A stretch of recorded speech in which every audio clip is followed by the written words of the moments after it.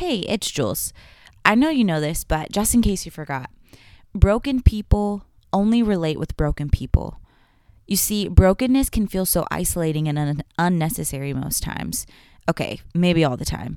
But what if I told you that your broken places are the places where the light gets out? Those cracks in your heart, those cracks in your mind, the places you feel will never be fully healed.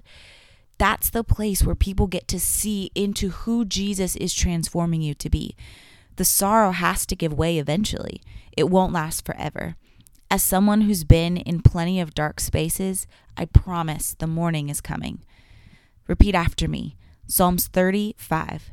The nights of crying your eyes out give way to the days of laughter. You're gonna be okay.